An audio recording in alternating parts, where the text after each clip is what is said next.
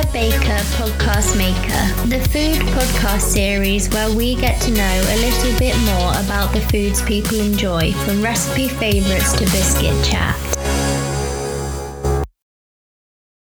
So, Jack, welcome to the podcast. Would you like to introduce yourself? Yeah, hi. I'm Jack, otherwise known as the Yorkshire Gourmet on Instagram. What can I say about myself? I'm 23, recent graduate from Cambridge University, not putting any of the knowledge that I learned at uni to any good use and spending all my time cooking, basically. That's what I want to do. Food writing, all of that kind of good stuff. So, yeah, that's basically me. Kind of sums up my personality. Food, greed, appetite. All good things. Totally on the same wavelength. And listeners, if you haven't already checked out Jack's food blog, is that what we're calling it? Then you definitely should. It'll be linked everywhere, but if you haven't, have a look now. Okay, how about some food questions? That sounds really good. More than happy to talk about food anytime. That's what I need for a food podcast. Fabulous, thanks. Right, okay, so what did you have for supper last night? So, supper last night was kind of a really sort of restrained affair. I don't go in for complex dinners, weekday dinners, especially when it's been so hot here in the United Kingdom. It has to be really easy for me. So it was just a case of a chicken curry noodle soup, kind of, a quick broth, nothing too complicated, just a lot of good flavour, some chicken, some noodles, a really nice base with some onions and some carrot to sort of give it a nice savoury depth. And then I'm a massive fan of just using ordinary bog standard curry powder. So that is my secret ingredient. So many people they're so sniffy about it and everything, but for me, for a quick dinner, you can't go wrong. And noodles, any form of noodles, I'm there. Like, noodles are my go-to comfort dish. Totally. Oh, really? Yeah. I think they're sort of, I don't know. For me, even though they're very similar to pasta, they have a bit more excitement to pasta. And all the different types of noodles, for me, that's just like the whole spectrum. I used egg noodles last night, but I feel like it would have been good with maybe some rice vermicelli for maybe a more sort of lighter Thai-style broth. And then you can go udon if you want that sort of chewiness. So I don't know. I feel like, I eat way too many noodles, way too many. No, I don't think there's enough noodles. I think that's great. But I feel like how you feel about noodles is how I feel about pasta. So.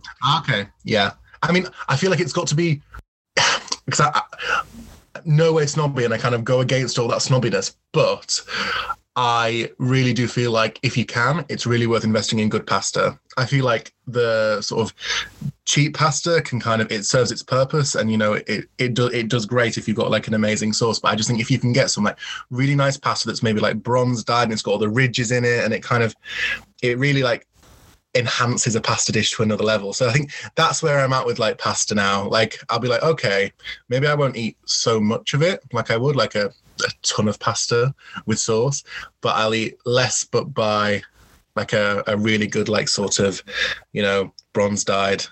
Rigatoni's my favorite. What's your favorite pasta shape? I don't know how you say it. Fusilli. Okay, yeah. And I know that's quite a basic favorite. It's either that or tagliatelle. I love both of those, and I eat them so many times a week. It's probably not a good thing to admit.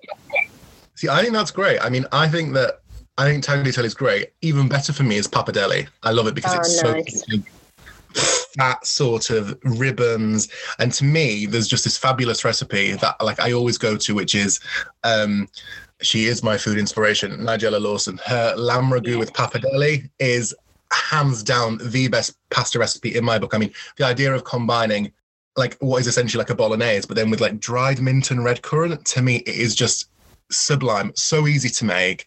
And it makes like a spag bol. It takes a spag bol to another different level. And I'm not the biggest fan of spaghetti because I just don't think it holds on to sauce as much as I would like it to. That's very fair. And thanks for that. I love Nigella as well, so I'm sure we'll speak about her later on in this. Okay, so what was your favourite kind of food while you were growing up? Favourite kind of food growing up? Well, growing up, I can't say that I really took a great interest in food up until sort of my early teenage years. I would say I didn't really grow up in a foodie environment. My mum, she won't mind me saying this, she says it herself quite often. She's not a cook. She doesn't really love eating. And I suppose I grew up in a very sort of classic working class northern sort of household. So that meant your typical meat and two veg, and obviously back then veg included potatoes with everything.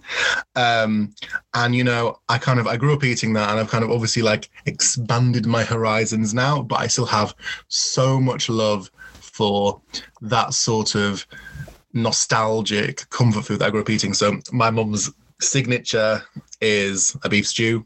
Beef stew has to be, I mean, it couldn't be any more simple. It is literally onions, carrots, and then huge unwieldy chunks of potato.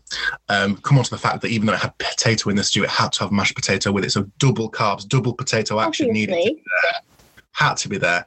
And those big chunky pieces of swede or turnip, and then I mean, what is the sauce? We're not talking like a red wine sort of sauce here. We're talking, Bisto gravy granules, and that'll do the job. But it's what comes with it that's important, I think.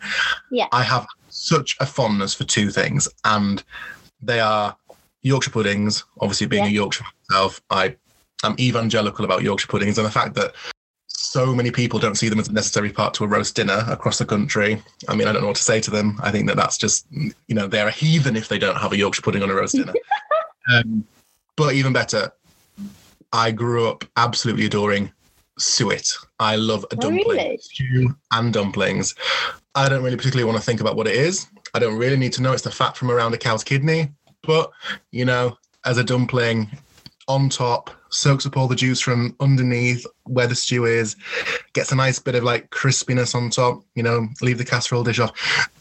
So that's kind of like my mum's cooking. So that's like what I think I find really exciting and comforting, when I think about what I grew up with.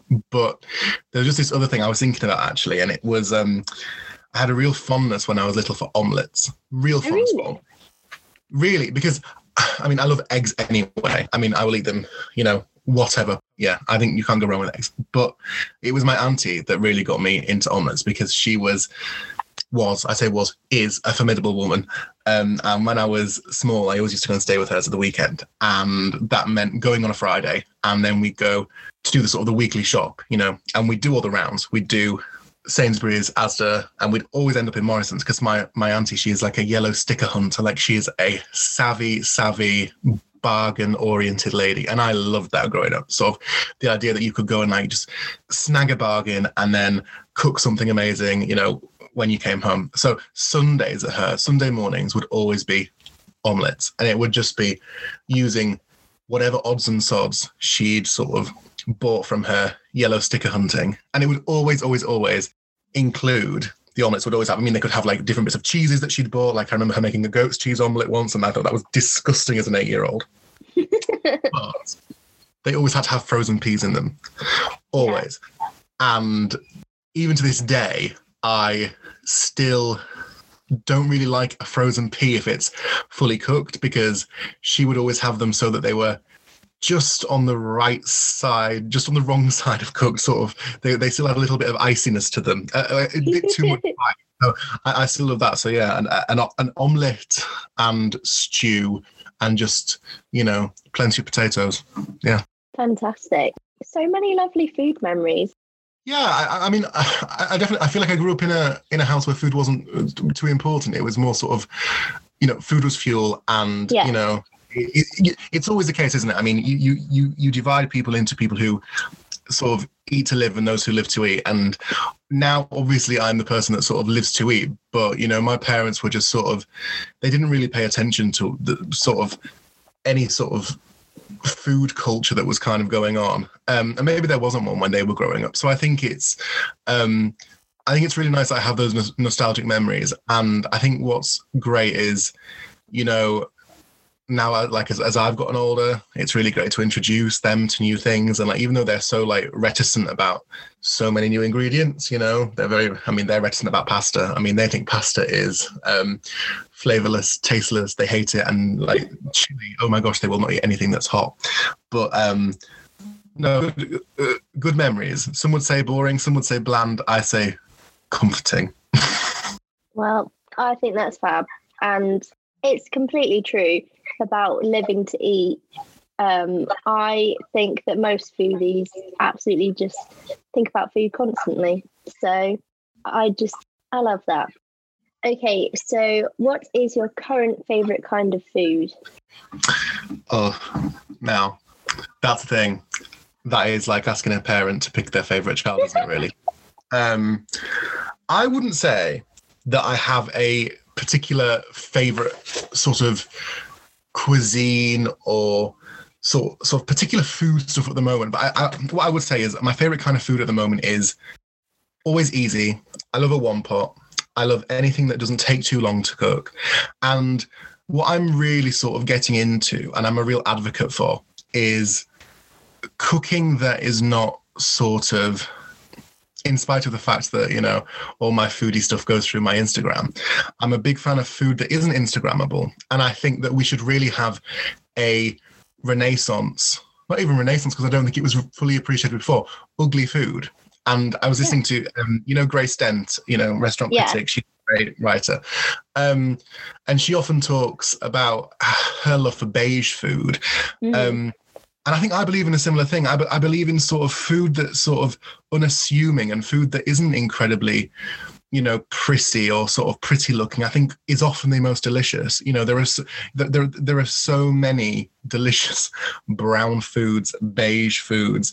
And I think that we sort of, as a content creator, and I don't know how you feel about this, but I feel like you can get so bogged down in aesthetics. And don't get me wrong, I love things to look nice, but I'd rather rely on sort of, nature's color palette and sort of the wonder of like vegetables and fruits and food as it is, rather than sort of, I got to a point where I felt like I was being saturated with like ombre sort of cakes and all these sorts of very unachievable things. And I think that people need to know that sort of good food doesn't have to look good. It doesn't take a lot. And, it doesn't have to or like appear in all these like pretty pastel colors. I'm sure there's room for that. Of course there is. But I think what I want is sort of food that has real sort of soul to it. I want something that has a connection to life, to culture, to sort of all that stuff that I value. I think when I was younger, when I first started getting into food, and I don't know whether you did this as well, when you first started discovering your love for cooking, you sort of you run before you can walk, and you start like attempting really complex things by some of the like chefs. You see these recipes and you think, of course I can do what Gordon Ramsay's doing because I'm 14 and obviously I'm that good. Or you think, of course I can spin sugar at the age of 15. And now at 23, I think, why would I want to? Why would I want to? I'll leave that to a patissier. I'll leave that to a master chef. I'm interested in good, easy home cooking that is not expensive, doesn't require too much energy. And I was thinking about this. There's someone that I really love at the moment, and she's so funny and she's so full of soul, I should say this. I don't know whether you've heard of her. She's called Mama Cherry, and she has a YouTube channel. And she was on Gordon Ramsay's Kitchen Nightmares, and she had like what she called her soul food shack in Brighton. And now she has a YouTube channel, and she creates the sort of recipes, and she calls it soul in a bowl. So obviously she's talking about soul food in relation to sort of deep South cooking and sort of the experiences of Black people and enslaved people. But she's also talking about, food in general that is about, using what you've got, making food that doesn't always like look the best, but it tastes fantastic. So I think, I love her attitude and her ethos, and I'm really sort of getting into that now. So I'm thinking, what I'd love to see is a recipe book on the shelf where it's just like food that doesn't look good. I want to see sort of unedited photos of how people actually really eat. That's the sort of thing I think I'd like to see more of. And it's the sort of food that I'm definitely eating at home more right now. I don't know if this is me thinking with my digital marketing brain, but I kind of feel like you need to start a campaign. You need a hashtag. I want to see this. I want to see you creating this hashtag, and every one of our foodie community that I'm sure we have mutuals in will hopefully get on board with this, because I cannot wait to see that. Because obviously, as you say, as creatives, we, for Instagram majority, we make everything look as pretty as it can. It's like the other day, I was really tempted to post my Mackies, and then I was like, no one will want to see my Mackies order. But now I kind of regret it, because I feel like that's the real truth of it. I'd unpacked my university master's room and there was no time for cooking in the evening, so I went to Mackie. Yeah. I completely agree with you. I think I love the beauty of food styling. I'm trained in that. So I think it's lovely on a professional shoot. But I do think, as you say, it's creeping into every day. It's almost like it's the done thing everywhere.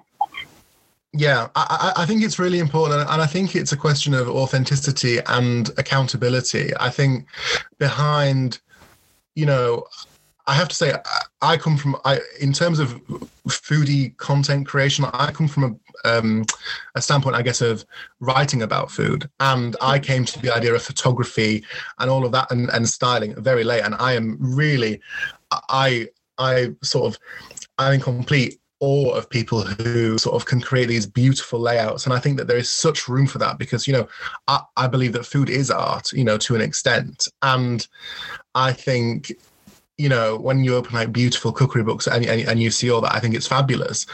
I think that there has to be a distinction between that and then people's lived experiences every day. And I think there's room for both. There has to be room for both. I don't think it's about getting rid of the idea that food can be beautiful and sort of combining sort of people's aspirations of the ways that they want to live their lives with sort of the sort of decor they want and the sort of, because and sort of table layouts. I think that's all fantastic. But I think, like you were saying about the Mackies, I think it is important to just go, well, none of us lives like that every day, because I think it's when you have that constant sort of driving pressure that people feel the need that they have to compare themselves to everybody, or that, the worst thing that I can ever think about food, and I think that this is my major gripe, is that people should feel that food has any value judgments. I think the idea that there is good food and bad food is terrible, or that there are good and bad ways of eating,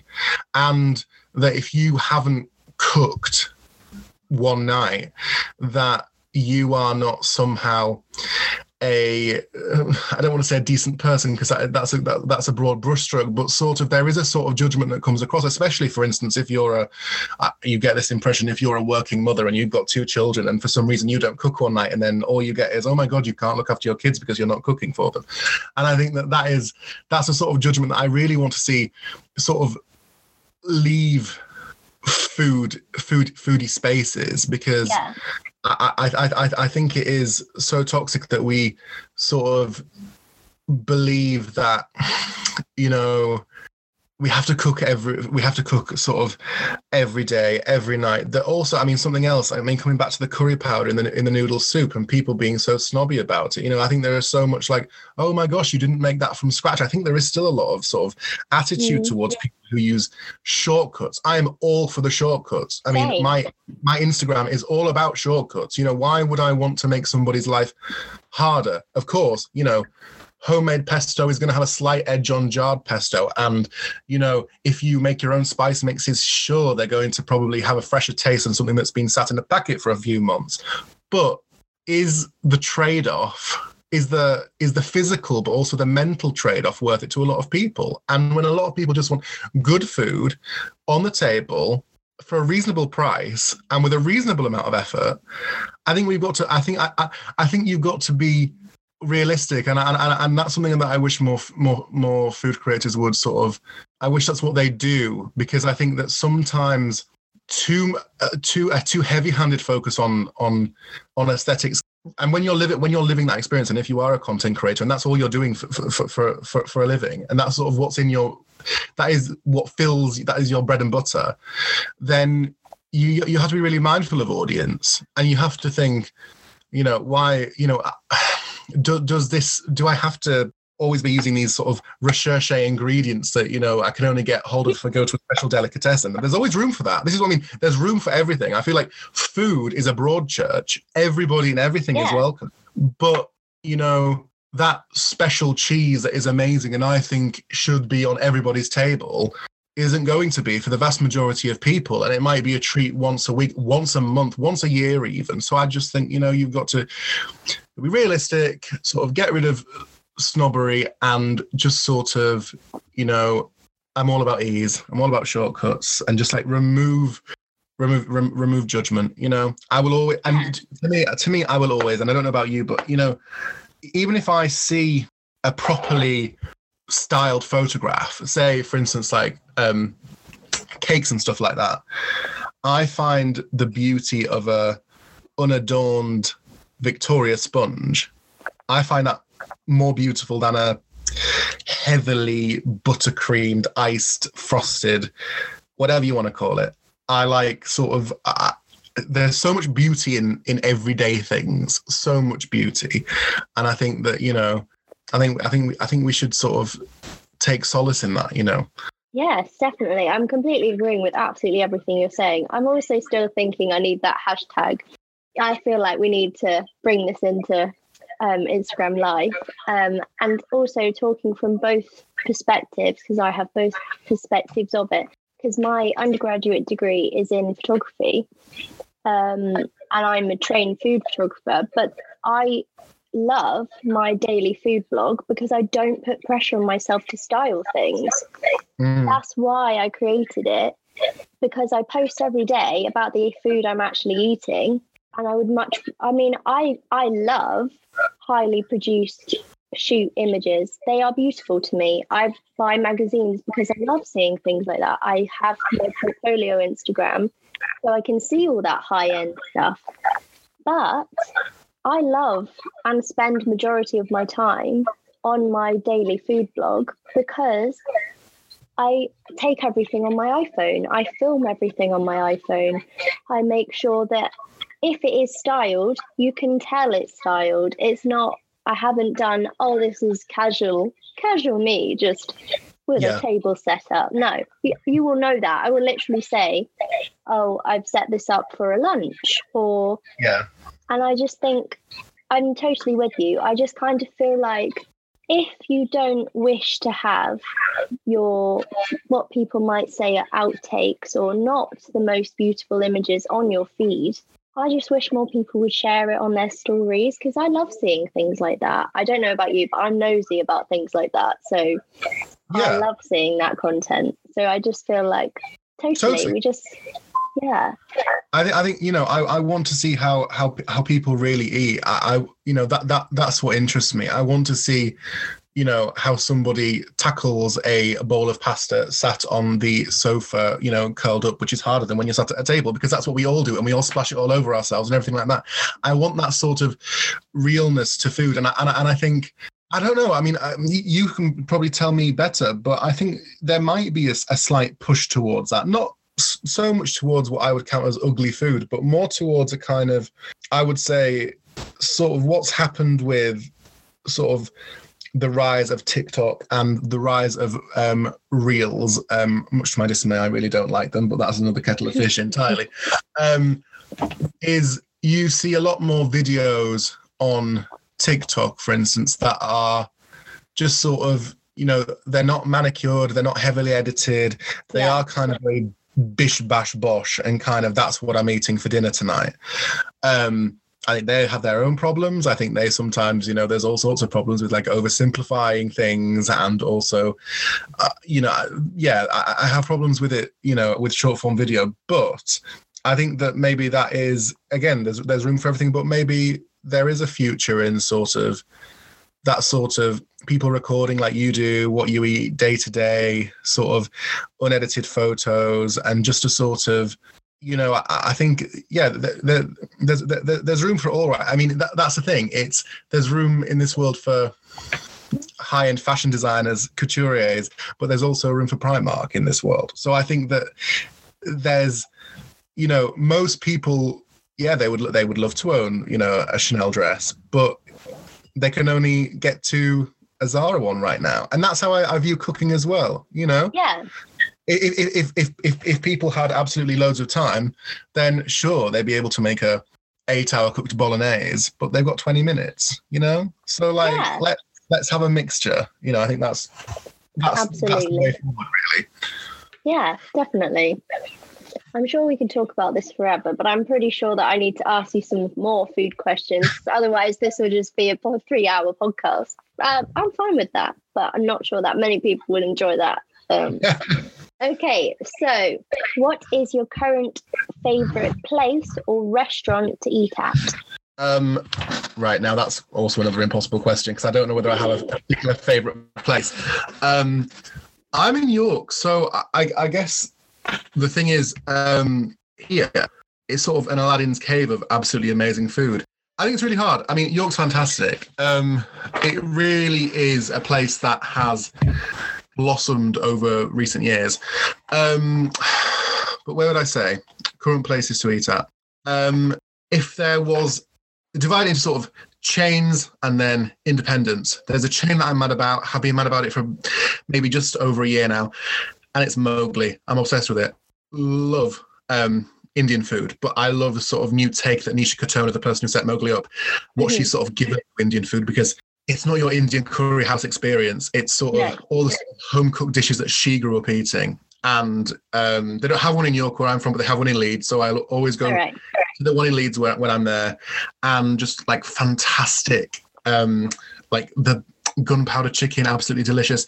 These chat bombs, they just sort of pop in your mouth, and they have so much flavor. The lamb and plum curry is absolutely amazing. So for chains, that's what I'm loving right now.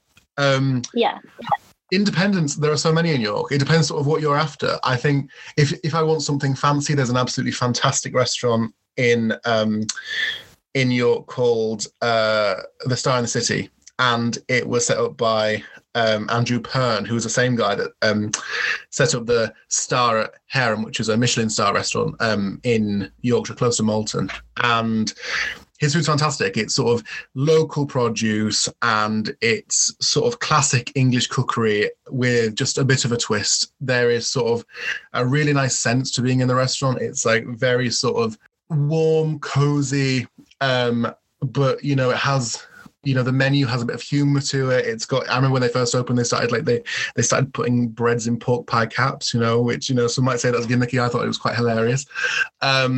So I love there. But then throughout York, York gets a rap for being quite an undiverse place, but York has some amazing international restaurants. If you want Japanese, if you want Korean, if you want Italian, I mean, it's just fantastic. I would just say to anybody, go to York, eat out.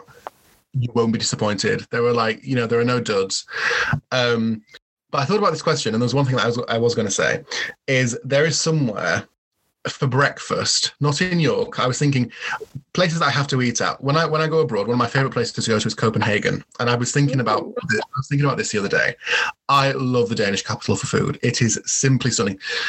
Quite expensive. You have to go there with you have to take a mortgage out to eat. But there is this chain of places called Grøl, and Grøl just specialize in porridge. And porridge in Denmark is like an absolute sort of institution.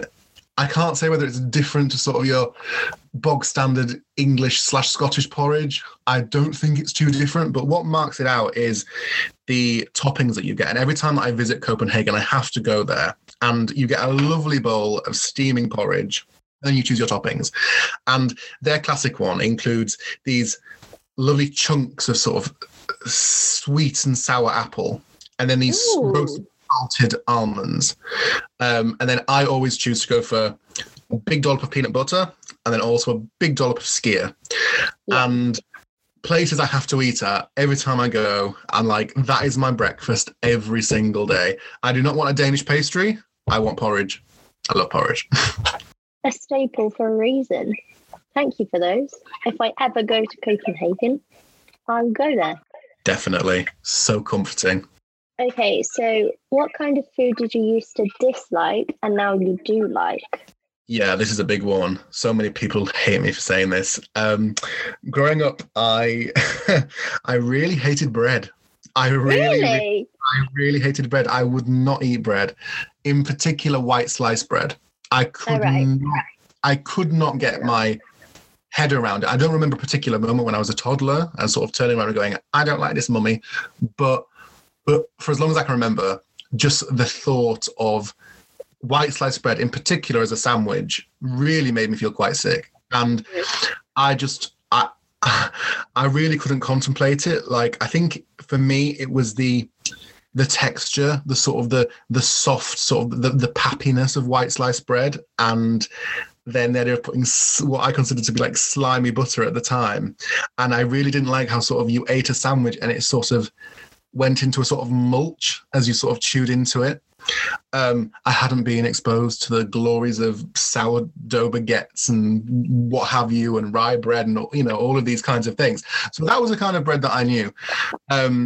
But yeah, it caused quite a lot of issues. My mum was really not happy, but she did her very, very best because I wouldn't take a sandwich to school. So it was either hot dinners, which I absolutely loved, or it had to be a packed lunch, which all the kids were tucking into their ham and cheese sandwiches. And I would be getting, you know, couscous salads, pasta salads, you know, and, you know, my mum had to put in a lot of effort in order to sort of, in order to find something that I would eat. But yeah, it was absolutely, that went on until I was about, I want to say about embarrassingly 15 or 16. I thought you were going to say older, so... No, well, yeah. Well, then once I got to college, I think I discovered, like, I started eating out on my own a lot more, and then I discovered, like, good... And then when I went to uni, I remember I was a big fan of like having dinner parties at uni. I would like blow all my student loan on, you know, dinner parties. That's amazing. You know, some people would do alcohol and stuff, but it was food for me. So I remember I would always used to go, like, I would always have these dinner parties on a Saturday. So I'd go to the market, go and pick up ingredients. But this is how my thought, like, sort of my opinions of bread changed. I ended up having an account with the bread man on the market because I used to buy bread so regularly. And it was fantastic bread. I mean, you know, balls, baguettes, all sorts of amazing things. And then, you know, they'd be taken back to sort of have pre-dinner with like some really nice local butter. And yeah, now you can't stop me. I'm a breadaholic. And, you know, there are some people in life who don't want the bread basket before a meal. I mean, I'm sorry, but I despair. I mean, why would you not? I mean, I would have the bread basket and then the meal afterwards. I mean, I'm not getting filled up by the bread basket. That's just whetting the appetite, really. Fine. Okay, well, now I'm really sad we didn't go to uni together because we would have been in the same year because we're the same age. And I'm sad I didn't come for a dinner party. That's amazing. I've never hosted a dinner party and it's my lifelong dream. I mean, I said dinner party. I mean, it was, how do you put it? Quite. You cooked for others. That's good. I cooked for others, and do you know what? They could be quite elaborate. I would spend all afternoon, and bearing in mind where I was at Cambridge University, the sort of the accommodation that we had, the kitchens were. Well, they are what are extremely small spaces, and they have very little equipment. You don't have an oven. All you have is a 2-hob induction stove. And I mean, don't get me started on induction stove. I want a gas stove, but you had to deal with what you had. So somehow I could get out a 3-course meal somehow. And we had and also we didn't have like a full fridge. So we just had like these tiny little fridges in our rooms. So this tiny little fridge, and I'm there like making chocolate mousses and like trying to like shove them in so that they'd set for the evening. So yeah, that was me. Oh, and also the cheesemonger. I used to spend a lot of time at the cheesemonger buying, you know, a lot of different types of cheeses. So yeah, that yeah. I love that. That is fantastic. Also, before I forget, I don't know if this is controversial, but I actually still feel that how you felt about white bread when you were little, I still feel about that now. I think I get you. I think I wouldn't choose to really have a what can I say? Not a raw sandwich, a cold sandwich with white sliced bread. But there are certain things for me that white sliced bread, there are no other breads that can replicate it. For me, a bread and butter pudding has to be made with white sliced bread. And yeah, you can take your brioche and your challah and your, all of that. That's luxurious. But, back to basics. I want the bread and butter pudding that, my mum and dad grew up eating, because that's nostalgic for me. And I love that. Then, a grilled cheese, sort of a cheese toasty, that's the sort of bread I want. I don't want sort of these sort of fancy cafe style grilled cheeses where you need a new set of teeth to bite through the sourdough. I don't really want that. And again, come back to Nigella, one of my favorite recipes in the world is her mozzarella in carrozza, so mozzarella in a carriage, which is just sort of this, I don't know. Again, it's like a glorified Italian cheese toasty filled with mozzarella. And it's fantastic. White sliced bread all the way, cheap and cheerful. I like that. When you said Nigella and bread, I thought you were referring to when she did a demonstration of how you're supposed to butter toast. Yeah. She'd made her lovely loaf, waited for the butter to sink in, and then added another layer of butter and topped it with salt. I think iconic. I think that's amazing, because she talks about the Danish way of buttering bread, and she talks about the word that they use, tensmør, this idea that the butter should be so thick on your loaf of bread that you can leave teeth marks when you bite into it. I think that's fantastic. And yes to salt all the way, definitely. People who buy unsalted butter, again, something that I can't really contemplate. And also, people who sort of say that you have to bake with unsalted butter, I never see it as making much of a difference, but that's just me. I was going to say that. I was going to say I buy unsalted butter to bake. That's standard practice, but I never find, this is what I mean, maybe because I've got quite a salt tooth. I like a lot of salt, so I guess I don't really find sort of like salted butter all that salty. I do always have to add more salt. And I also, this sounds really weird, to toast, just plain toast, I will add not just salt but black pepper. I'm a pepper fiend. I love black pepper. So good.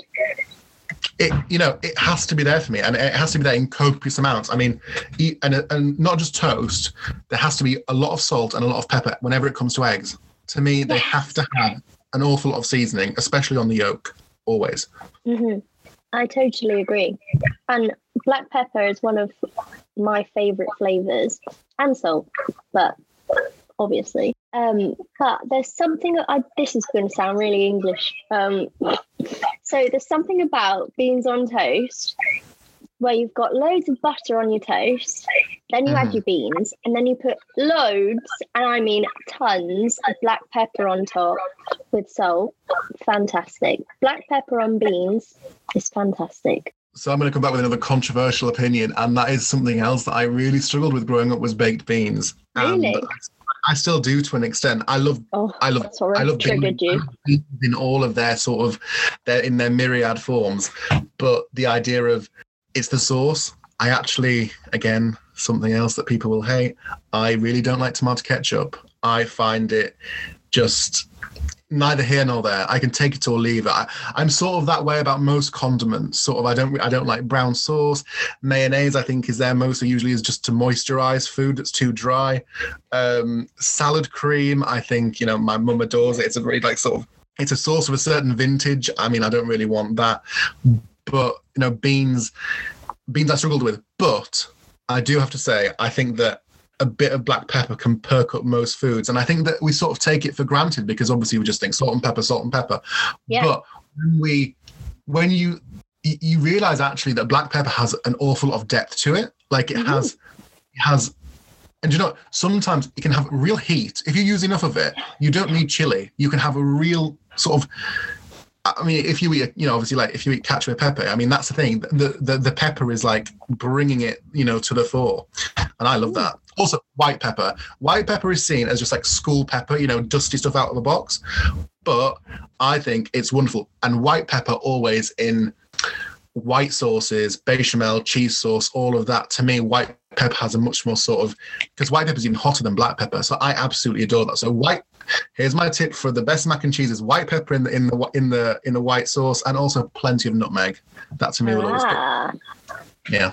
Right. Well, now I want cheesy sauce, and I don't know whether I'd like it on toast or on pasta or just in a bowl.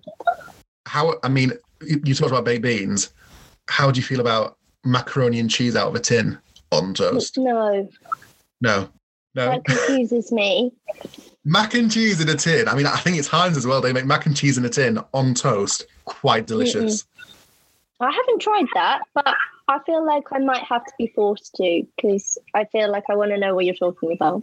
Spaghetti hoops? I've had that. I had those. When we were growing up, my mum was very not strict, but she wanted us to eat quite well whilst we were really small. So we used to be asked what would we like for our birthday meal.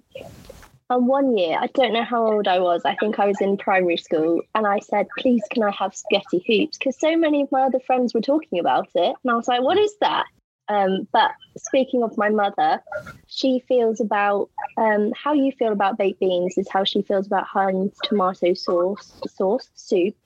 She absolutely hates it. It's the scent. Even that would just be like, no. I get her with tomato soup. I think it tastes like the tin. I think it tastes metallic because it reacts with the soup. Yeah. This is not an advert for Heinz. Sorry, babes. Okay, so what is your current favourite vegetable? Oof. Okay. It's July. That means there's a lot of vegetables on offer.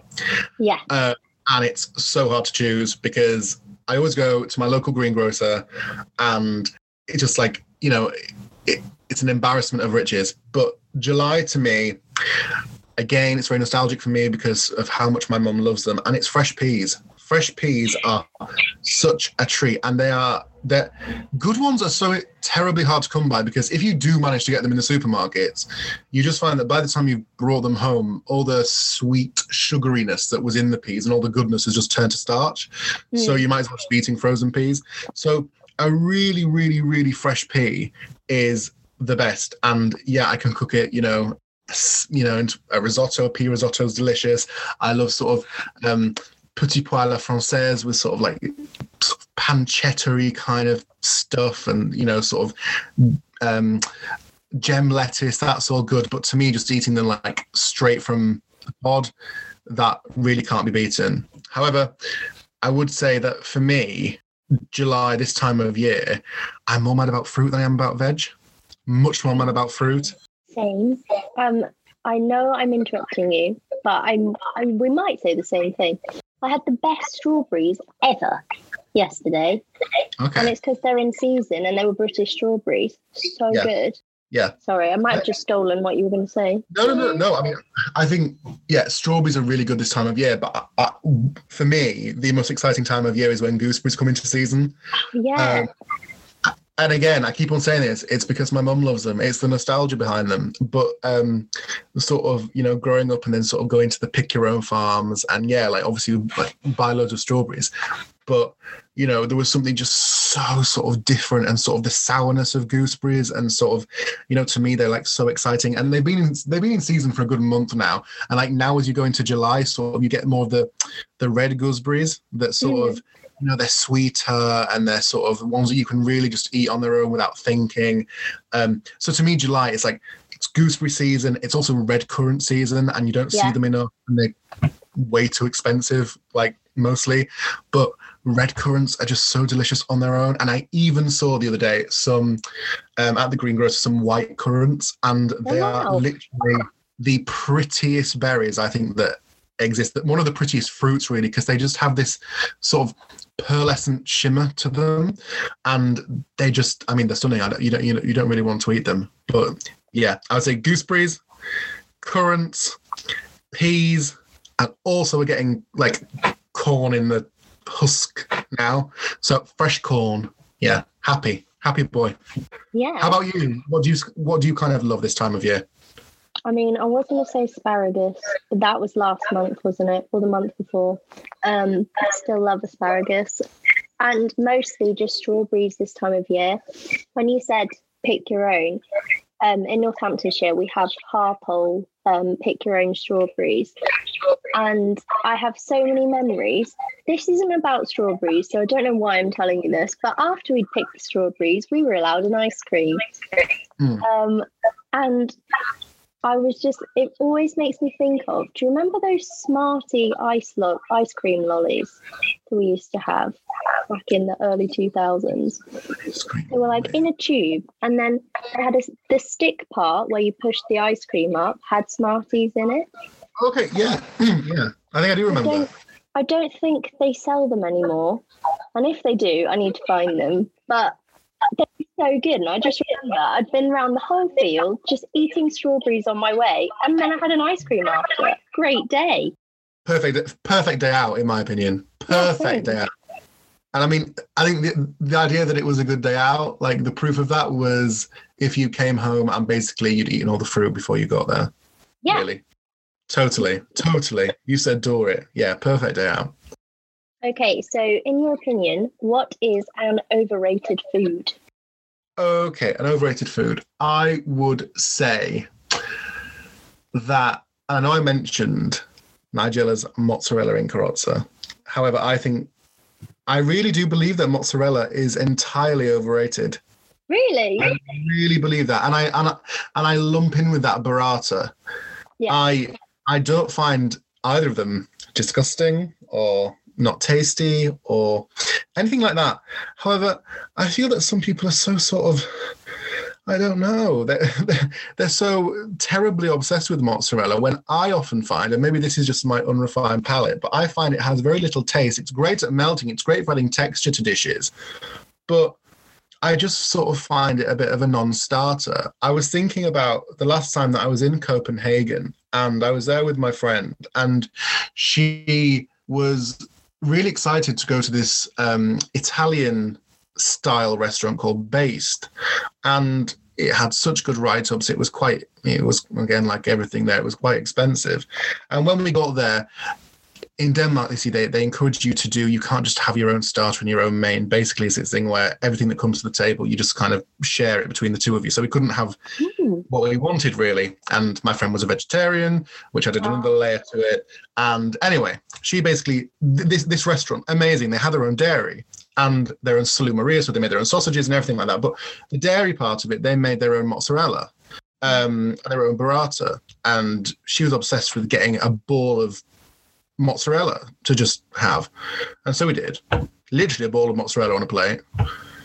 And she was taking slices of it and saying it was the best thing she'd ever tasted, and and I was just like, this to me is so tasteless. It just tastes like sort of, I don't know, sort of like polystyrene, not polystyrene quite, it's softer than that, but it really, to me, didn't have any distinct flavor. I could appreciate the texture, I could appreciate the milkiness and sort of the dairy richness, but it wasn't sort of satisfying. And she was just there eating it with olive oil and bread, and that's another thing I find overrated. And again, I feel like I'm a culinary heathen for saying this, but olive oil, I do not like it, and I think that's because I don't like the taste of olives. Simple as. I'd much rather use a local cold pressed rapeseed oil. That for me is my favorite. But I find that I find it really annoying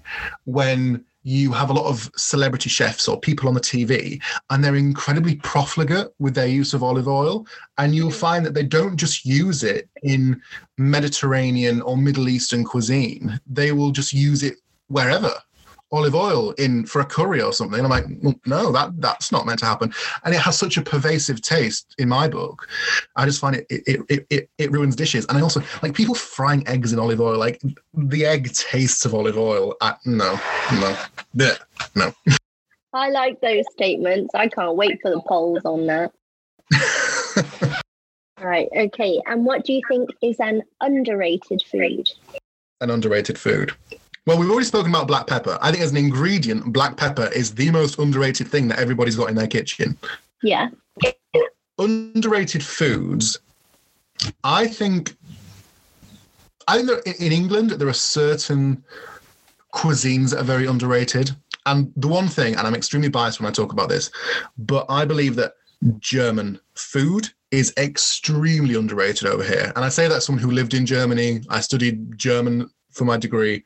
But I think we just don't, I've never eaten German food over here. Even in London, like I've never really found a German restaurant. And I am just evangelical about sort of spreading the sort of, you know, real sort of hearty German grub. You know, I think that is something that people really need to sort of, you know, they really need to appreciate. I think, you know, there's so much like, you know, we love a banger over here in the UK. We need to get behind German sausages, get yourself down to Lidl, get yourself down to Aldi, start experimenting with some of like the German stuff that they've got, because it is fantastic. And I remember having my eyes opened when I lived in Berlin, and one of my friends had come over to visit me, and I took her to this authentic German restaurant, whatever authentic means. But it was a really great experience. And basically the concept behind it was that you had 12 lots of what they called German tapas, and they were sort of different German dishes to sort of experiment with. You know, there were lots of sausages with sauerkraut. There was lots of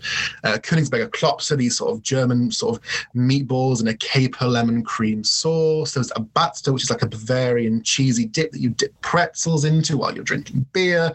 So much good stuff. So I would say, you know, get behind German food, because I think it's one of the only cuisines really that is yet to be tapped into in our country. Do you like German food? I can't think of any German food, and that's where I'm concerned. So you're completely right. Do you like a pretzel, like a bread pretzel? Right, yeah. Who That's so doesn't? good. Do you like? I mean, well, Wiener Schnitzel is obviously Austrian, but they do eat the schnitzel all over Germany. Do you like schnitzel? Possibly. I mean, to me, like anything that's breaded and fried is obviously, you know, a safe bet. Yeah, definitely. And also, I mean, who doesn't love a Black Forest Gatto? Yes. So, you know, I think we need to, we need to appreciate Deutschland a bit more. Yeah. Agreed. Okay, so who is your current favourite chef? Do you know what? I kind of usually stay away from chefs. I don't really like chefs as such, because I just know that I can't create whatever they're making. I tend towards food writers, foodie people, home cooks, home chefs. I kind of like that a bit more.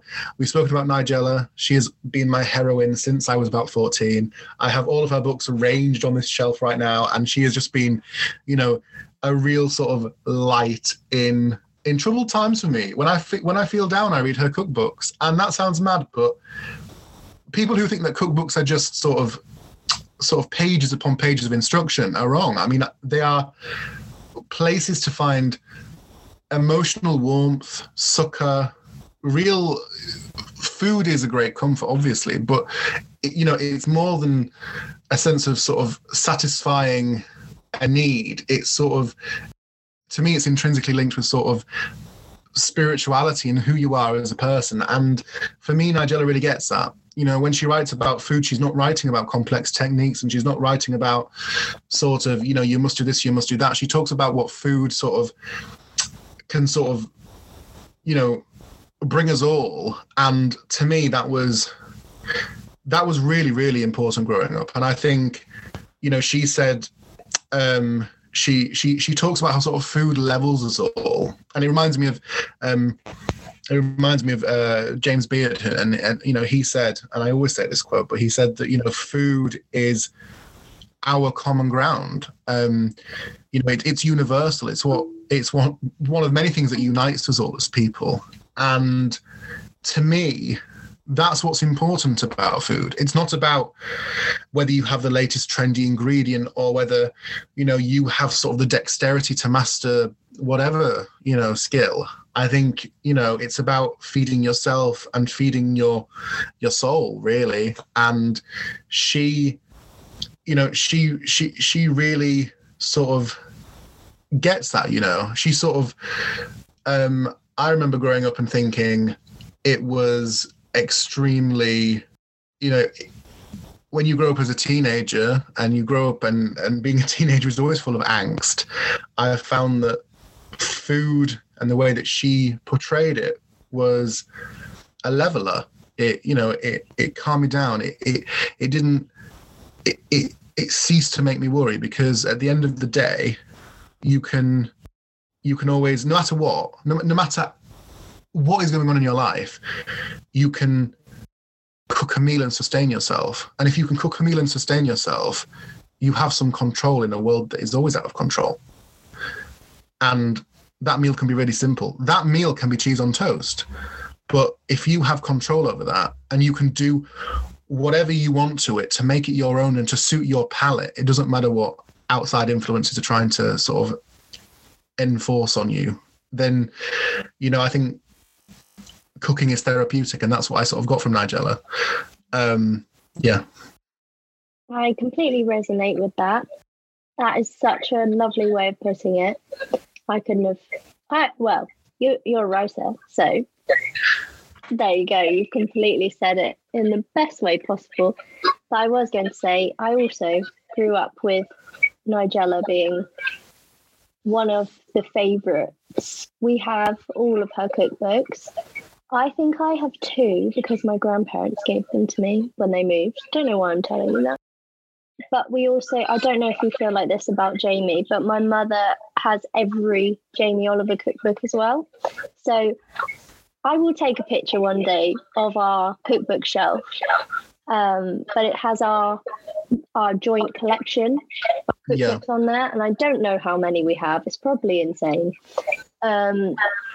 But our whole bottom row of the cookbook shelf is Nigella and Jamie, the complete collections. Yeah, so, I think that's fantastic, and I think they go so well together. I think what Jamie and Nigella did both together, because I was a toddler when they were doing this, what I understand is they came at a point when, at the sort of the tail end of the celebrity chef and the sort of the tail end of people sort of frantically obsessing over dinner parties and dinner party etiquette, and sort of, people really getting into a frenzy about how they were eating and the judgment they perceived they were getting from their friends and family over what they were presenting. And, what Nigella and Jamie did was just go, it doesn't matter. It doesn't matter what you put in. It literally, if you add 3 carrots instead of 2, will it make any difference? No, of course it won't. They added a sense of not just fun, but a sense of relaxation to cooking, and they turned it into something that was far more than Delia Smith teaching you how to boil an egg. And again, I've said from the beginning, cooking food is a broad church. There is room for Delia, because without Delia, many people would feel too scared to cook. Some people need rigid instruction. Yeah. But then there are other people who just need to know that it doesn't matter, and that no matter if they try, it will be fine. And if it's disgusting, then let's be honest here, there's rarely anything that's not salvageable. It might not taste the best, but as Nigella says, the one thing that she believes isn't salvageable is over-salting, really. She doesn't believe that you can sort of get away from that. But most things, they taste fine, and it's all sort of it's all a journey. What you cook doesn't have to be. We're coming back to things not being perfect, things being ugly. It doesn't matter. I remember reading Nigella's books growing up, and it would be like, she'd even say, this like there'll be obviously the lovely lush professional photographs, but she'd be like, oh, when I was making this for the photograph, I forgot to put this ingredient in, so I've kind of just like put it at the back of the photograph just to give you an idea of what should go in it. And it was this sort of this real sort of relaxed way about her, and yet incredibly intellectual, and her thoughts on food and its place within society and culture, they really, really struck me. So I would read her books like a narrative. They're prose, and I think that really really struck a chord with me growing up. It really did, and still does to this day. I think I don't obsess about her as much as I used to when I was a teenager. And there are various other people that I absolutely love. You know, we've spoken briefly about Nish Katona. I think she's amazing. Yeah. I think she's doing things to Indian food, but not just Indian food. You know, she talks about food in a way that is really accessible and really fun. You know, when she talks about a curry, she talks about it. You know, I think I grew up thinking, you know, you had to have a million and one spices to make a curry. She goes, you just need 3 spices. You know, you just need the mother of all curries, which she calls, I mean, right here, turmeric, and then the father of all curries, chili powder, and then whatever else you're adding, whether it's garam masala, whatever it is. And so liberating. So liberating, I feel. Accessibility is key. I'll tell you who I hate, though. I know, hate is a strong word. That sounds quite terrible. I don't hate them, because obviously he does some fantastic work. However, I am not what I would call a huge fan of Ottolenghi. I am not. Because I think as much as his food tastes absolutely wonderful, I think his obsession with fusion, creative as it is not accessible. And whilst I think that food can be challenging in quite a provocative, philosophical way, I think that his books are out of the reach of sort of 95% of people. You know, they contain very, very sort of out there ingredients. You know, we're not just talking about harissa paste or something like that. It's kind of things that are just not really what everyday people eat. And I do sort of worry about I do sort of worry about food like that. I don't know why. I don't know how you feel about him. What do you think? I love Ottolenghi, but it's because I love his flavours. And I would say I completely agree that the recipes in the previous cookbooks are really hard to find, and you do have to find specific things, and you do have to set aside an afternoon to make a recipe. But if you like that, that's absolutely fine. But what I was going to say is I'm not saying it completely takes him out, because I still think it's somewhat relevant. But he's released 2 test kitchen cookbooks. So Shelf Love. Shelf Love, yeah. And I have that cookbook. I have the first one, the pink and red one, I think visually. That has more accessible ingredients in it. So I would urge you to try one of the Shelf Love cookbooks if you don't like the original Ottolenghi recipes, because they're too much of a faff, if that's too crass to say. No, I'm going to give it a go. I'm going to give it, because the thing is, I think he's incredible the way he thinks about food. Of course he is. I do just sometimes think about accessibility, and I also come to the point where I just, even if I'm preparing for not a dinner party, but for a gathering, for instance, it's not just the long list of ingredients that put me off. It was sort of how within the ingredients list, there was an awful lot of mise en place before you even get to the recipe. Yeah, and everything like soak this overnight. And everything's so prescriptively sort of detailed in how it should be cut up and things like that. And I worry, I just think maybe the audience he's going for is already a very foodie audience who know their stuff already, and to them that's kind of, that's what they're into. But I worry that, people grow up, people who are teenagers coming, they go to university and they see, okay, so what kind of, who am I going to learn to cook off? And I wouldn't want them to be, I never want people to be put off by thinking that if it's not cut into, whatever, so many centimeter dice, it won't be good. But again, we've said time and time again, it's a broad church, and I think there are different people, there are different ways of learning how to cook. Some people they want that real sort of by the book, the recipe, and they find that really comforting. It was always like, I did a language degree, and there were always people who were either side of the argument. There were people, not me, who lived off grammar books and they lived off, learning rules. Whereas I was a person who was just like, I'm just going to speak the language, make mistakes, and then just see how I go and then learn for the future. There's no judgment on either side. It's just we're all different. And that's what's great about food, is the different opinions that we all bring to it, really. Definitely. I'm not going to say any more because that was perfectly put. Okay, so which is your favourite ring on the hob? Bottom right. I don't really know how to describe it. I mean, it has to be a gas stove. I won't be having electric or induction. I just think you have much greater control of heat when you're using gas. And I think that most people who have induction stoves are needlessly poncy, if I'm perfectly honest. And I think it's just because it makes their kitchen look nicer. Because also, I do not want to have something where if I lift the pan off, it's going to turn the heat source off. Oh, no. Flipping pancakes is not fun when you're doing that, No. And also, if you want, for instance, if you have any desire to cook Asian food and you want a wok, I mean, what good is an induction wok? What good? On the same page, totally. But I guess I just like the bottom right because it's the biggest one and I'm impatient. Valid answer. I don't know. I like that. Great way of putting it. Okay, for the final meal. Final meal. That is so hard, isn't it? Right. Okay. So it's your final meal ever. You have no boundaries on how much you can eat. What will you be having and why? So what is your starter or starters of choice? Right.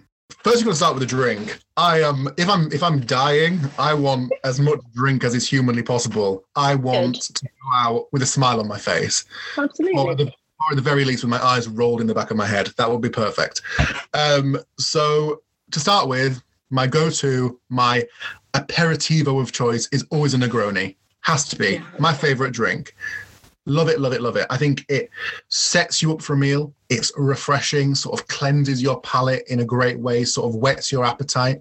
I think that is the greatest cocktail. I don't love a cocktail with a mixer. It's pure alcohol. I want my 1 part gin, my 1 part Campari, my 1 part vermouth, and I'm a happy boy. I really am. I mean, you can take it other ways. You can make it a bit more, Russian with vodka instead of gin. You could put some Prosecco in there, give me a Negroni Sbagliato, But, if I'm my last meal, what is there? Not really much to celebrate, so I don't think we'll go for that one. But I definitely have a Negroni. And then with these tiny little Italian snacks, there's a little canapé, which I don't know that you've seen them at Taralli, and they're just like these sort of like ring-shaped, crunchy, bread-sticky things. And I like the ones that are flavoured with chili flakes because I just think I like a bit of heat, which I think is perfect with the alcohol. But have that first. Then starters. I want a board filled with so many different kinds of meaty treats. So many things I have nostalgia for. First thing, I want arancini balls because I'm obsessed with arancini. I could eat them all day long. And they come from this Sicilian cafe that I used to go to all the time in Cambridge, and they used to do them filled with bolognese ragu and like stretchy cheese. Amazing. They're the first bit.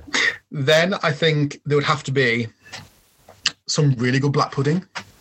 I just love black pudding, sort of like Spanish tapas style, like morcilla, or like the French sort of the smoother kind, the boudin noir. I love that. Earthy, delicious, just gorgeous in my book. Then I think maybe a bit of fish. I like some like fritto misto. Like I like a bit of batter. Like I remember having this amazing like fritto misto at Polpo in Covent Garden in London, and it was like the best like collection of like prawns and hake and white bay and all good stuff like that.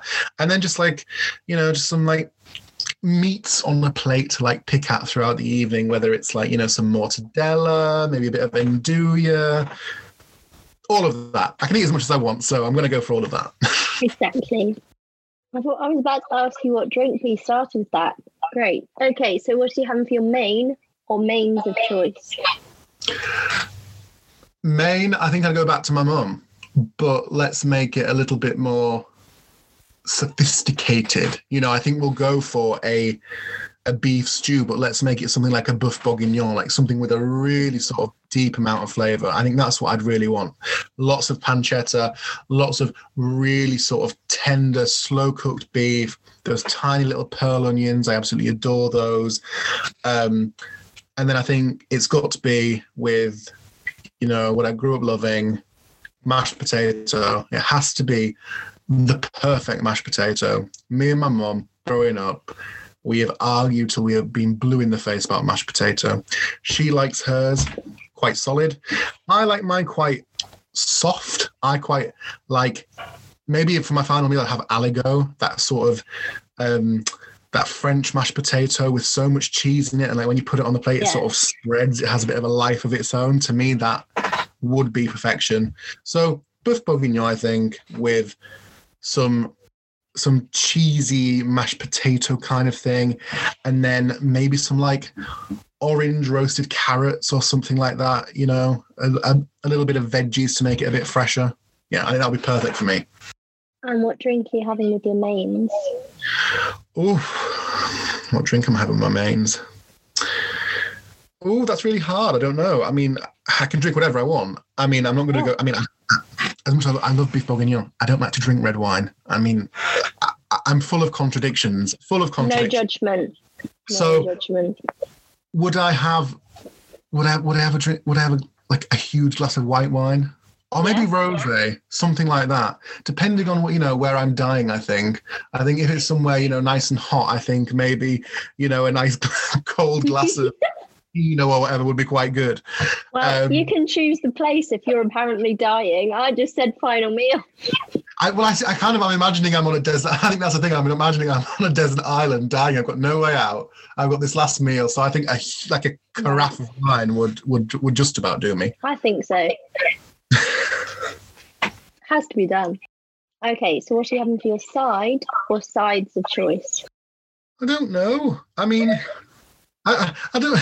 Okay, I mean, I've eaten quite a lot already. I don't know. Boeuf bourguignon with mash. What do I want as a side? I mean, it doesn't have to match.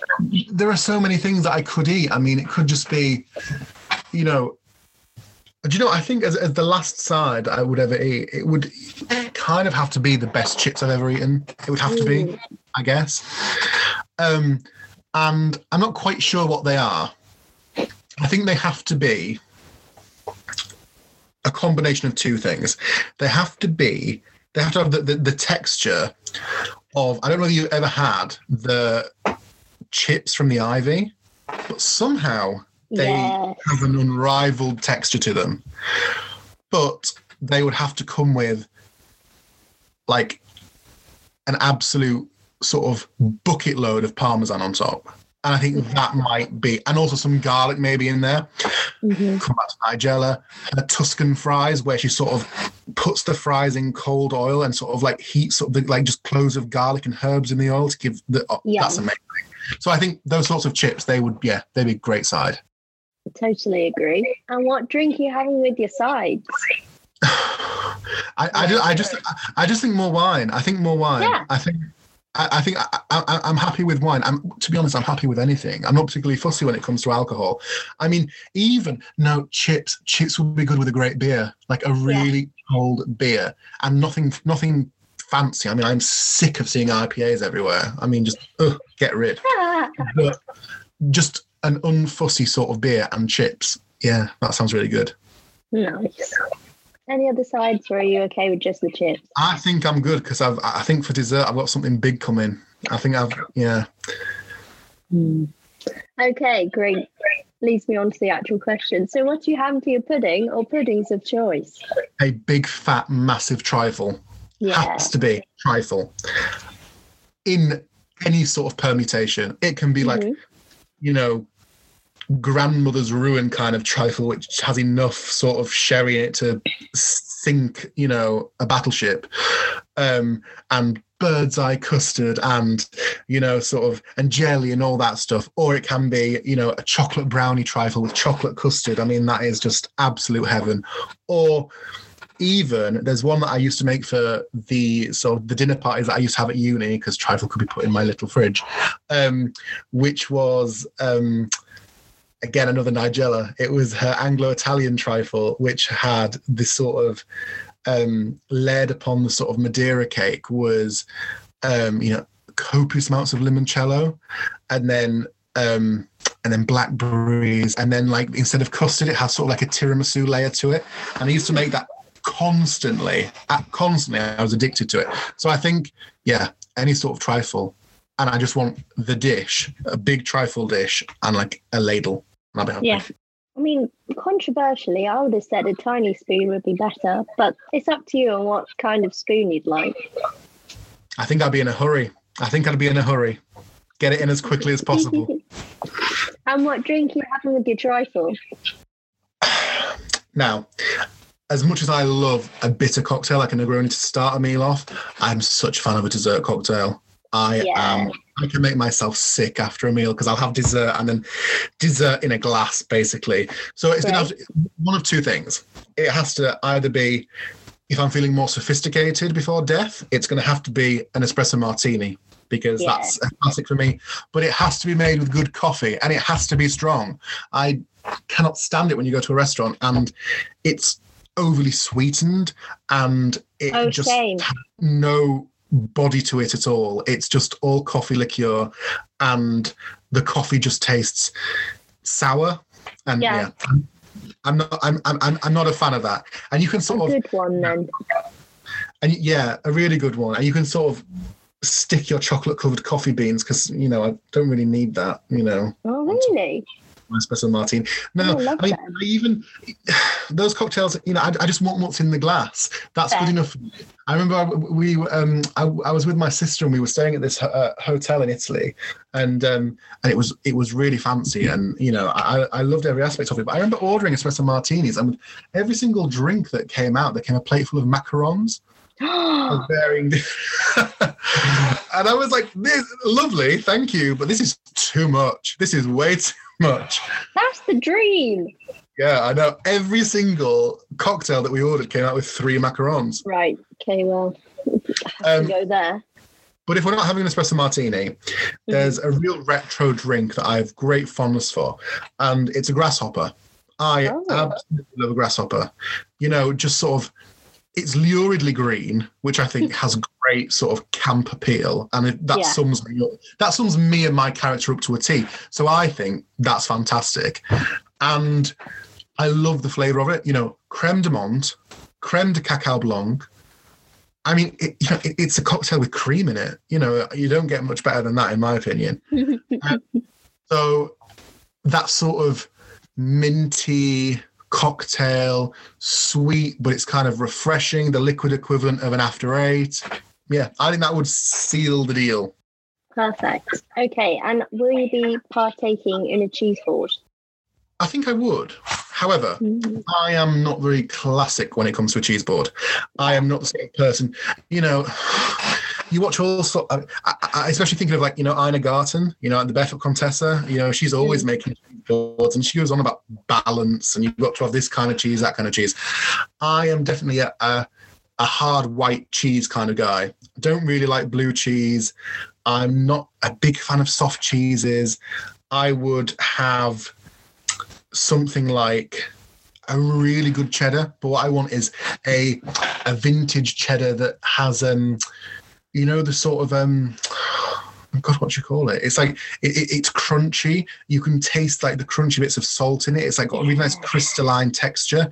That is a sort of cheddar I'd love. And then I'd put that alongside some Comté. I think that is to me delicious, like Alpine cheese. Some Emmental, maybe some Gouda, all of that kind of stuff. And I think I'd finish the cheese board off with just some plain digestive biscuits, some sea salt and black pepper crackers, and then, to me, the king of all grapes, the black sable grape. Better than green, got a really nice firm texture. I hate it when you bite into a grape and it's soft. That is like the worst thing. So yeah. And then I think I would be ready to leave this mortal coil very happily. I'm sorry to go back to the cheese board, but I have a question. Yeah. Do you put butter on your crackers before the cheese, or is that a sin? I wouldn't. I think the only sort of cracker that I'd ever butter would be a cream cracker because they're drier than, I don't know, the Sahara. But no, I don't think I would. And I don't think I've ever seen anybody that I know butter crackers. No, before they put cheese on them anyway. I don't know. No, that would be an abomination, really. No. Fair enough. Good to know your stance on that. Right, okay. And what drink are you having to end the whole meal? The end of the whole meal, what's it going to be? It might just be a really...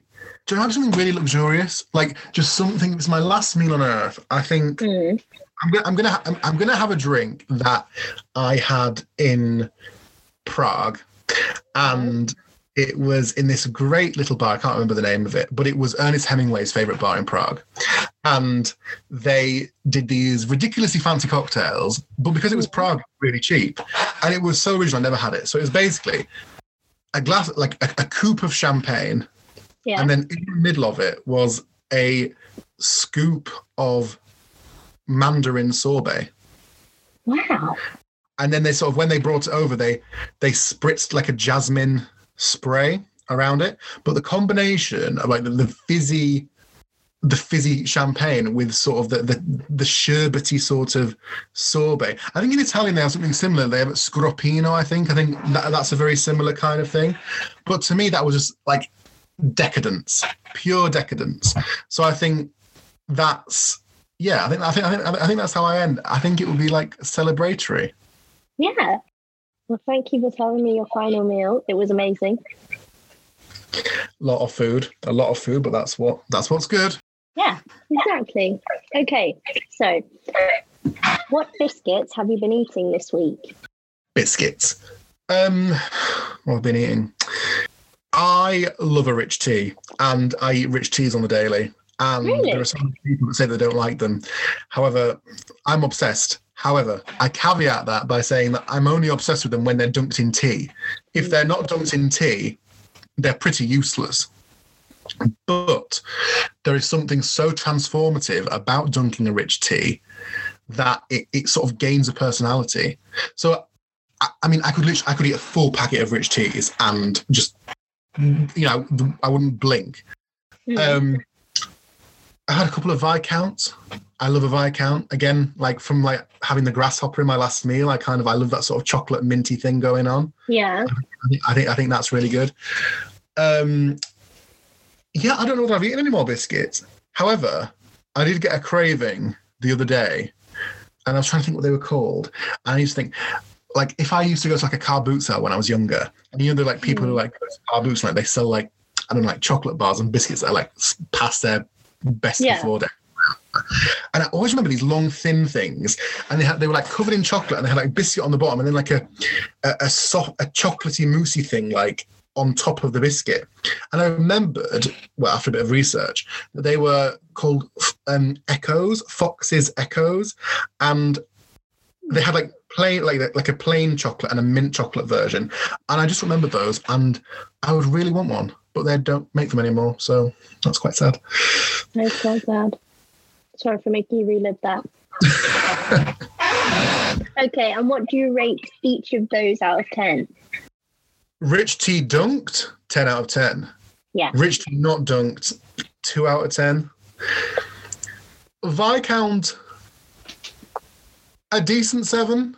I mean, it could be better, but it's, to be fair with the Viscount, it's kind of all in the wrapper. It's that like silver, not silvery, that sort of shiny green wrapper, and like, unwrap it like a present. And I think that's kind of part of the excitement of the Viscount. So maybe sort of 5 for the biscuit and 7 for the wrapper.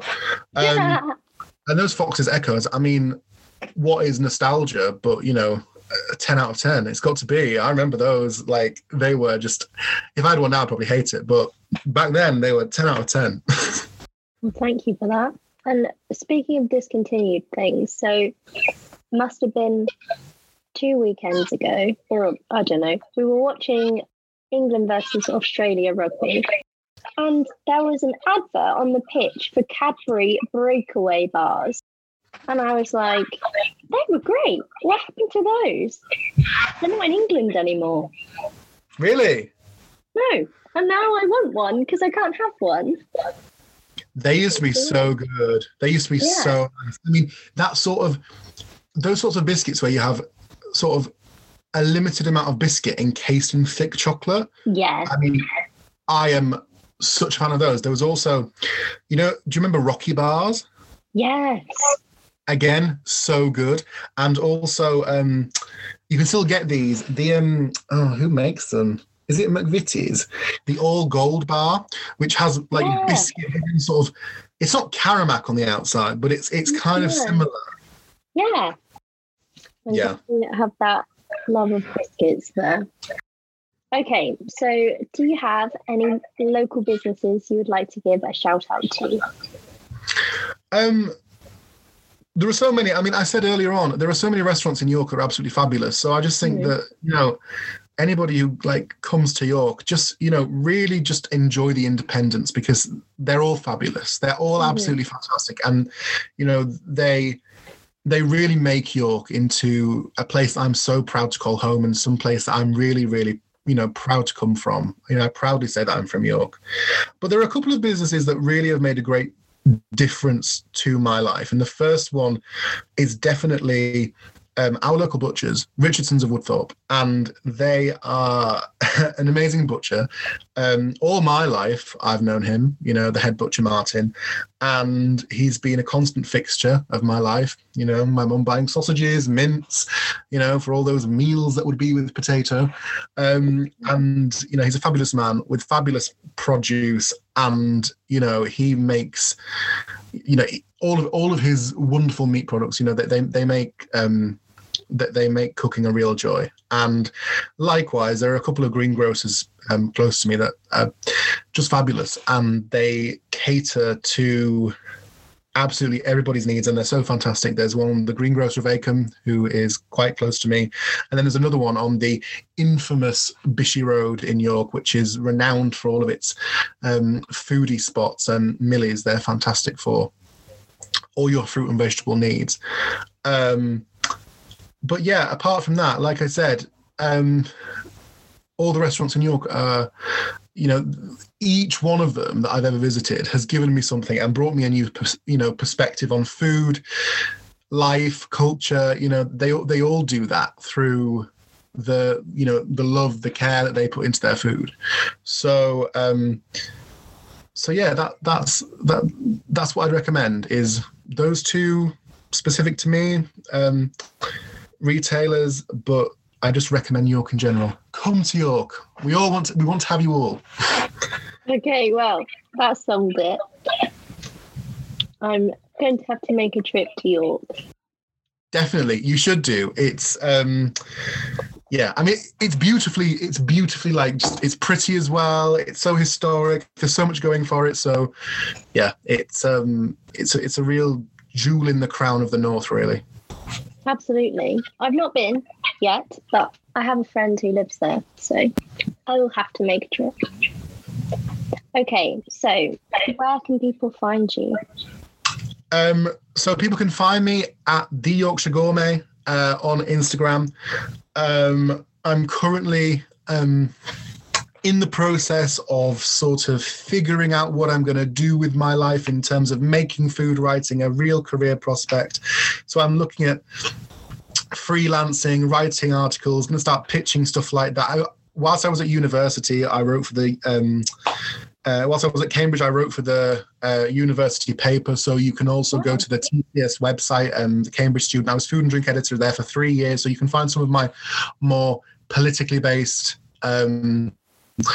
writings there on issues such as food and sexism, food and racism, and also something that is really topical today, and I'm a fierce advocate of, it is writing about food poverty, food scarcity, and that is what I hope to do in my writing, just apart from create recipes. It's to highlight the real steps forward that need to be made in addressing the the real hunger problem that we have in our country.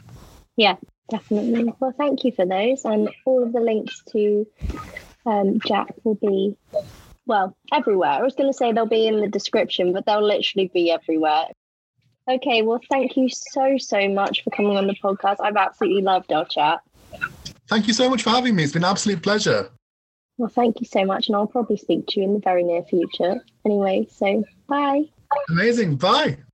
How fantastic was that chat with Jack about all kinds of food stuff, from childhood favourites to favourite foods to foods we dislike to chefs we love to chefs Jack doesn't particularly enjoy, and so many other things, including Instagram. And I don't know why I'm repeating all of this. You've just listened to the episode, and thank you so much for listening to this episode of Butcher Baker Podcast Maker. It means the world to me, so thank you so much.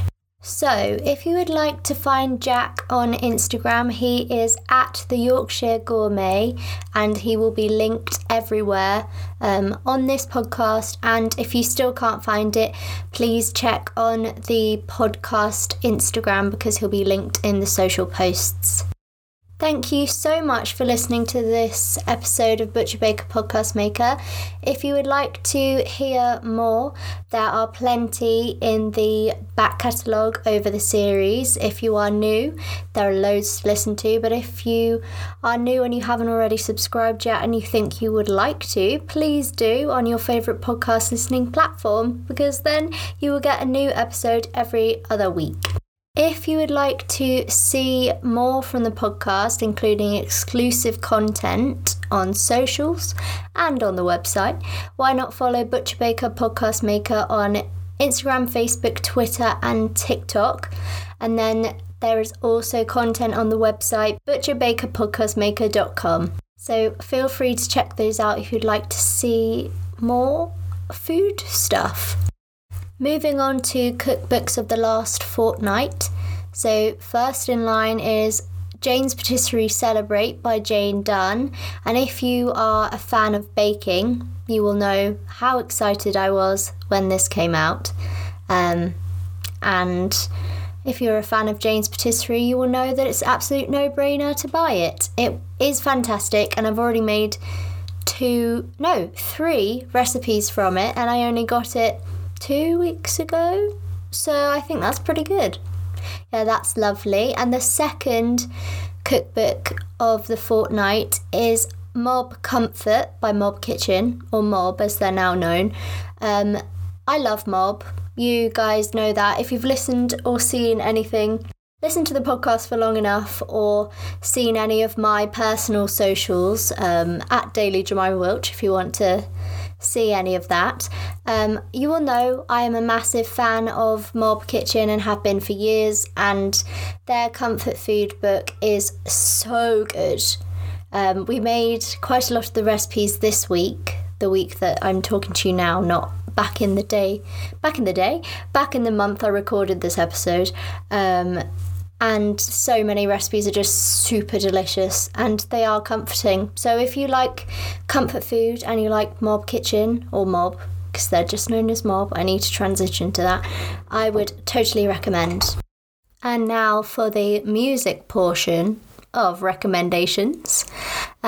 So I am going to Reading Festival the weekend after this episode goes out, and I am very excited because one of my all-time favourite bands is Arctic Monkeys, and they are headlining. So to say I'm excited is a definite understatement.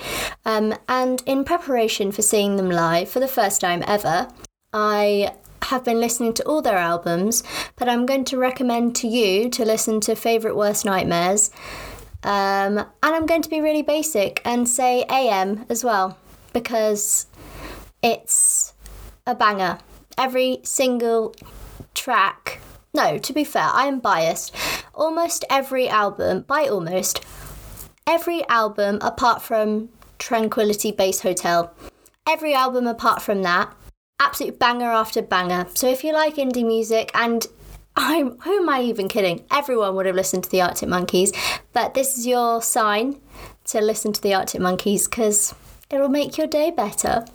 And my second music recommendation I'm going to be making is a band called Police Car Collective. They have several singles and they have one album. Very good if you like indie music. Very lovely. I totally recommend. Very excited to see them at Reading.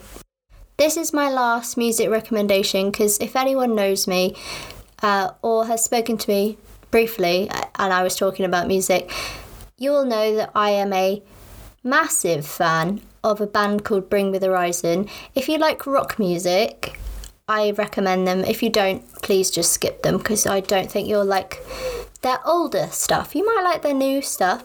And they're also at Reading, so I couldn't pass on the opportunity to talk about them because I am so excited. And I say that in an excited tone. I've seen Bring Me the Horizon, I don't know how many times. Maybe 5 times. But I love them, so I'm very excited. And I will stop talking about music because this is a food podcast. Thank you for indulging me in that. That is the end of the music section. If you are listening to this on Apple or Spotify and you feel like leaving a review, that would be lovely. So if you could do that, that would be fabulous because it allows more people to find the podcast. But if you don't want to leave a review and you still want to say that you've listened to the podcast and you thought it was all right, why not share it on your stories and tag the podcast at Butcher Baker Podcast Maker? Because I'd love to see if you're listening to this. That'd be great. Thank you in advance.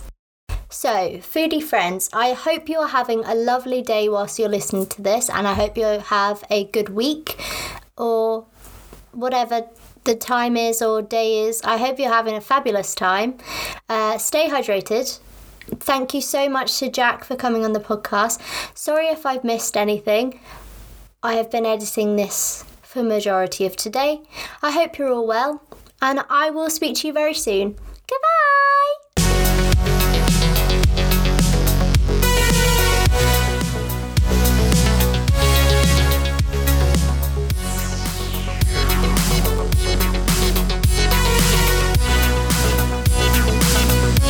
Butcher Baker Podcast Maker, the food podcast series where we get to know a little bit more about the foods people enjoy, from recipe favourites to biscuit chat.